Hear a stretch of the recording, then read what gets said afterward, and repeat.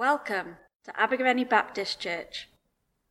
Life, faith, together. So the Bible reading is from Galatians chapter 5 and verses 16 to 25. So I say, walk by the Spirit, and you will not gratify the desires of the flesh. For the flesh desires what is contrary to the Spirit, and the Spirit what is contrary to the flesh. They are in conflict with each other, so that you are not to do whatever you want. But if you are led by the Spirit, you are not under the law. The acts of the flesh are obvious: sexual immorality, impurity, debauchery, idolatry, and witchcraft, hatred, discord, jealousy, fits of rage, selfish ambition, dissensions, factions, and envy, drunkenness, orgies, and the like. I warn you, as I did before, that those who live like this will not inherit the kingdom of God. But the fruit of the Spirit is love, joy, peace, forbearance, kindness, goodness, faithfulness, gentleness, and self-control. Against such things there is no law. Those who belong to Christ Jesus have crucified the flesh with its passions and desires. Since we live by the Spirit, let us keep in step with the Spirit. Well, we continue in our series, the big story of the Bible, finding our place in God's story. You see, the Bible tells one big unified story that finds its climax in Jesus, and so it's a story about God, and it's the true story of the world, and I invite you to find your place within the story. And today we're still in Act 5, the story of the church, spreading the good news of the King. And today we're still in Scene 5, a transformed people. You see, the problem with the whole world is humanity. You will remember that God created a good world that has turned bad because humanity has grasped for that fruit of autonomy. You see, we think we know what is best, and so we turn our backs on God and we decide to define good and evil on our own terms. And there's evil in our hearts. Our hearts are selfish and self-centered and greedy. The heart of the problem is the problem of the human heart. Humanity has become corrupted. And so Jesus comes not just to forgive us, to forgive humanity, but to renew humanity, to restore us, to make us new again. And so when we put our faith in Jesus, we're not just forgiven, we are transformed by the Holy Spirit. You see, when you put your faith in Jesus, you receive the Holy Spirit. The Holy Spirit, who is the very presence and power of God, comes into your life. It flows into your life and empowers you and transforms you, and you become a new creation. You become new again. The renewed humanity, become a whole new person. And you receive the fruit of the Holy Spirit. The fruit of the Holy Spirit is love. Love, joy, peace, patience, kindness, goodness, faithfulness, gentleness, and self-control. Isn't that amazing? Now perhaps you're like me and you're thinking, wow, that's amazing. Transformation, new creation, fruits of the Holy Spirit. Wow, that's amazing. But there's just one problem. I've put my faith in Jesus. And if I'm honest, I have to admit that I'm still selfish. And I still get really impatient, especially in slow traffic or if the computer freezes.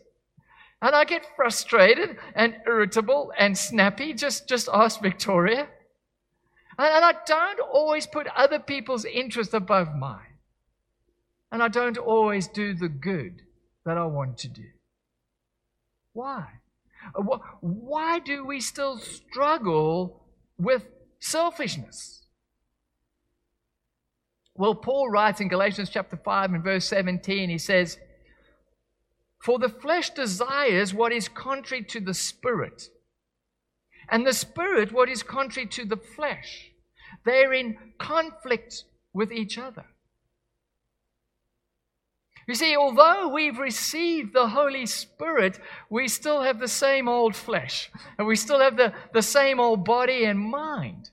And our body and our mind, our flesh seems to be hardwired, pre-programmed, predisposed towards selfishness. And the flesh has these desires. In fact, the English word desire isn't strong enough. It's too weak a translation. A definition of the Greek word translated desire, a better definition would be something like an excessive, self-indulgent craving that displaces proper affections for God. This is an intense craving for something other than God. It's a tense craving for something, believing that something would be able to truly satisfy you, but it can never truly satisfy you because only God can truly satisfy you. And so you can see how these intense cravings of the flesh are in conflict with the desires of the Holy Spirit. And every follower of Jesus has this internal conflict of these very selfish, intense desires of the flesh and the desires of the Holy Spirit. So how do we respond to this inner conflict? Well, we could three ways we could respond. 1, lawlessness. 2, legalism. Or 3, by walking in the Spirit. So firstly, lawlessness, slave to self. That means we simply gratify the cravings of the flesh. We simply give in to the cravings of the flesh. In other words, we do nothing. We just give in. And we could easily say things like, well, it's God forgives us freely. It's all about grace. God doesn't mind. It's not about rules and religion. It's about grace. And as long as it's satisfying to me, as long as I'm being true to myself, then it's okay. Anything goes. And it's so easy to abuse God's grace as a license to simply gratify the cravings of the flesh. And so Paul warns us in Galatians chapter 5 and verses 19 to 21. When you follow the desires of your flesh, the results are very clear. Sexual immorality, impurity, lustful pleasure, idolatry, sorcery, hostility, quarreling, jealousy, outbursts of anger, selfish ambition, dissension, division, envy, drunkenness, wild parties, and other sins like these, which pretty much covers it. And then he goes on, let me tell you again, as I have before, that anyone living that sort of life will not inherit the kingdom of God. And so over here, Paul is warning us of the very real consequences of simply gratifying the cravings of the flesh. And it's a horrible list. And it destroys relationships. It will destroy your relationship with other people. It will destroy your relationship with God. And ultimately, it will destroy you.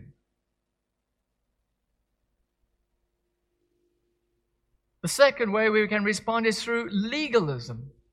Slave to the law. The second way we can respond to this conflict between the cravings of the flesh and the desires of the Holy Spirit is simply by trying to work harder, To work really, really hard at overcoming the desires and the cravings of the flesh. Or by working really, really hard to obey all the laws, all the rules in the Bible. By just working really hard. But unfortunately, that just leads to legalism. What's the problem with legalism? Well, legalism will lead to guilt and despair, or it will lead to pride. You see, if you try to produce the fruits of the Holy Spirit in your life by just trying really, really hard, you will fail. You won't be able to do it. And then you'll feel guilty. And you'll feel like giving up in despair because you'll feel it's just too hard. It's just impossible to change. You'll be left with guilt and despair. Or you'll be left with pride. You see, at best, you'll be able to produce some kind of imitation fruit of the Holy Spirit, whereby you're acting in a loving way, you're acting in a patient way, you're acting in a kind way, but it's not authentic. It's not real. And it will lead to pride. You'll end up saying, well, look at me, look how loving I am, look how kind I am, look how patient I am. Aren't I much better than other people? And that's pride, and that's not very humble, and that means you don't have the fruits of the Spirit. Another problem with legalism is that it actually increases, it heightens the cravings. I'll give you an example. When I was very young and I was playing in the living room, my mom would walk in and say, Michael, don't play with that vase over there. It's breakable and it's very expensive. No, I was a young boy. I had no desire to play with a vase. I mean, the thought hadn't even entered my mind or crossed my mind that I could play with the vase. But as soon as my mom said, do not play with that vase, suddenly I wanted to play with that vase. My heart started producing all these desires to play with the vase. It actually heightened and increased the cravings. Legalism can't change your heart. Obeying rules cannot change your heart. The law is powerless to change you in the inside. You know, the law might be able to change your outward behavior, but it can never change your heart. At best, the law might produce this kind of imitation fruit whereby you're acting in a loving way, you're acting in a kind way, you're acting in a patient way, but it won't last because it's inauthentic, it's fake. You might be able to fool other people. You might even be able to fool yourself for a while, but it won't last because it's inauthentic. It doesn't come from within. Legalism can't change your heart. How should we respond to this inner conflict between the flesh and the spirit? Is there another way? Well, Paul says yes. Paul says there's a third way, and that's the way of the Spirit, which leads to true freedom.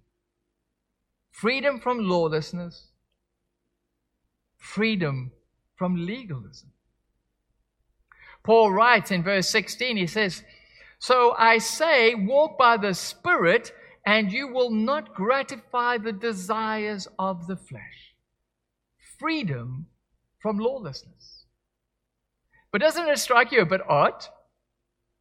Paul doesn't say, walk by the Spirit and do not gratify the desires of the flesh. No, he doesn't say that. He says, and you will not gratify the desires. It's a promise. If you walk by the Spirit, you will not gratify the desires of the flesh. Does that mean that the desires of the flesh just magically disappear? No, he doesn't say that. The desires are still there, but you will no longer gratify them. You will no longer give in to them. Why? Is it because you're working really, really hard? No. It's simply because you're walking by the Spirit. It's the Holy Spirit that is empowering you and enabling you to walk like Jesus. And then Paul writes in verse 18, but if you are led by the Spirit, you are not under the law. Freedom from legalism. When we receive the Holy Spirit, we are no longer under the law. That means it's no longer the law of Moses or the rules in the Bible that direct our life and lead our life. No. It's the Holy Spirit that now leads our life and directs our life. It's all about opening ourselves up to the Holy Spirit and allowing the Holy Spirit to lead us. How? How does that happen? Well, Paul says, as we've just looked at, Paul says in verse 16, walk by the Spirit. Verse 18, be led by the Spirit. Verse 25, keep in step with the Spirit. This is all about being in tune with the Spirit. And the way we're in tune with the Spirit is not by trying really, really hard. It's not by working really, really hard, trying to produce the fruits of the Spirit in our life as if it's another rule we now have to obey. Oh, now I need to be loving and kind and patient. I've got all these rules. No, you can't produce the fruit of the Spirit in your life by just trying really hard. Being in tune with the Spirit means opening ourselves up to the Spirit. You see, it's the Holy Spirit that comes into our life and produces these fruits. That's why it's called the fruit of the Holy Spirit. It's the Holy Spirit that produces this fruit in your life. How do we open ourselves up to the Holy Spirit? Well, we need to involve the Holy Spirit in every decision we make. When we need to make a decision, we need to be praying about it. And when we make a decision, if we feel uncomfortable afterwards, that's probably the Holy Spirit prompting you that you've made the wrong choice. You made the wrong decision. And other times when you make a decision and suddenly you have this deep inner peace, that's the Holy Spirit prompting you that you've made the right decision, that you are in step with the Spirit. Another way that we open ourselves up to the Spirit is through reading the Bible regularly, praying regularly, meeting together to worship together regularly, taking communion together, encouraging each other. Being in tune with the Holy Spirit is all about falling in love with God. It's about becoming completely captivated by Jesus, by really realizing how awesome and awe-inspiring Jesus is, and allowing Jesus to transform you by His love and compassion and forgiveness and kindness and goodness and faithfulness. Sometimes the reason why we don't have the fruits of the Spirit in our life is simply because we don't realize how beautiful Jesus is. We just don't see it. We just can't see how awesome and awe-inspiring Jesus is. And so it's by reading the Bible, and it's by praying, and it's by worshiping together that we become captivated by Jesus, and we become inspired by Jesus, and we stand in awe of Jesus, and we allow Him to transform us. And we become more and more open to the Holy Spirit's leading and guiding and prompting us. And we become a little bit more in tune to that still small voice of the Holy Spirit speaking to us. And then, gradually and mysteriously, but inevitably, the Holy Spirit will start producing fruit. Authentic, intrinsic, organic fruit in your life, and it will produce a harvest of love, joy, peace, patience, kindness, goodness, faithfulness, gentleness, and self-control. Wouldn't you love that kind of harvest in your life? I know I sure do. I can remember when I was still living in South Africa, I heard a Baptist pastor was telling us a story about a time he led this very notorious guy to faith in Jesus. That this guy was very well known in town as being a real party animal. He would always go out and get drunk. He would take drugs, and he was living with his longtime girlfriend, but he really wasn't that committed to her. He was simply gratifying all the desires of his flesh. But he felt that there was something missing in his life. And so this Baptist pastor encouraged him to turn to Jesus, to put his faith in Jesus. But this guy said, "Yeah, but pastor, if I do that, if I put my faith in Jesus, then I'm going to have to stop partying and drinking and going out, and I'm going to have to stop living with my girlfriend. And I don't want to do that." And so the pastor said to him, "Look, you don't have to give up any of that. All you have to do is put your faith in Jesus and receive His forgiveness and His love into your life. And then start praying, talking to Jesus, and read your Bible. Have a relationship with Jesus." You see, it's not about rules and religions, it's about a relationship. It's about a relationship with Jesus. And so this guy put his faith in Jesus, and the pastor prayed for him. And then he gave him a Bible. A number of weeks later, there was this knock on the door at the pastor's house. And the pastor opened his door, and there was this guy standing on his doorstep with his girlfriend. And he said, "Hey, pastor, you tricked me." And the pastor was like, What do you mean?" He said, "Hey, pastor, you said that if I put my faith in Jesus, that I didn't have to stop drinking and partying and going out, and I didn't have to stop living with my girlfriend." Pastor said, "Yes, that's right. That's what I said." The guy said, "You tricked me. Ever since I put my faith in Jesus, I've been reading my Bible and I've been praying. Now I don't want to go out anymore, and I don't want to get drunk, and I don't want to live with my girlfriend anymore. We want to get married. We want you to marry us." This was a guy who had been changed from the inside.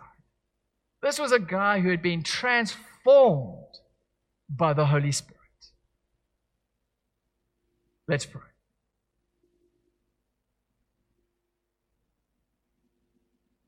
Heavenly Father, we confess that we do struggle with the inner conflict. We so often don't do the good we want to do, and so often we do the bad things that we don't want to do. And Father, we confess that we are selfish. And Father, we confess at times we just give into it, and other times we just try really hard and we fall down the legalist route, and then we become full of pride and judgmental, and we look down on others. Father, won't you forgive us? Won't you forgive us?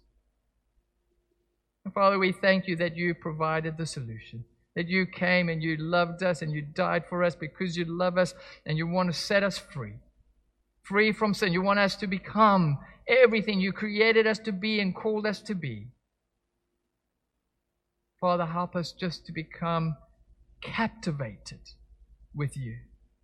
Help us to stand in awe of you. Help us to love you and to receive your love and forgiveness, to receive your Holy Spirit and to allow your Holy Spirit to transform us.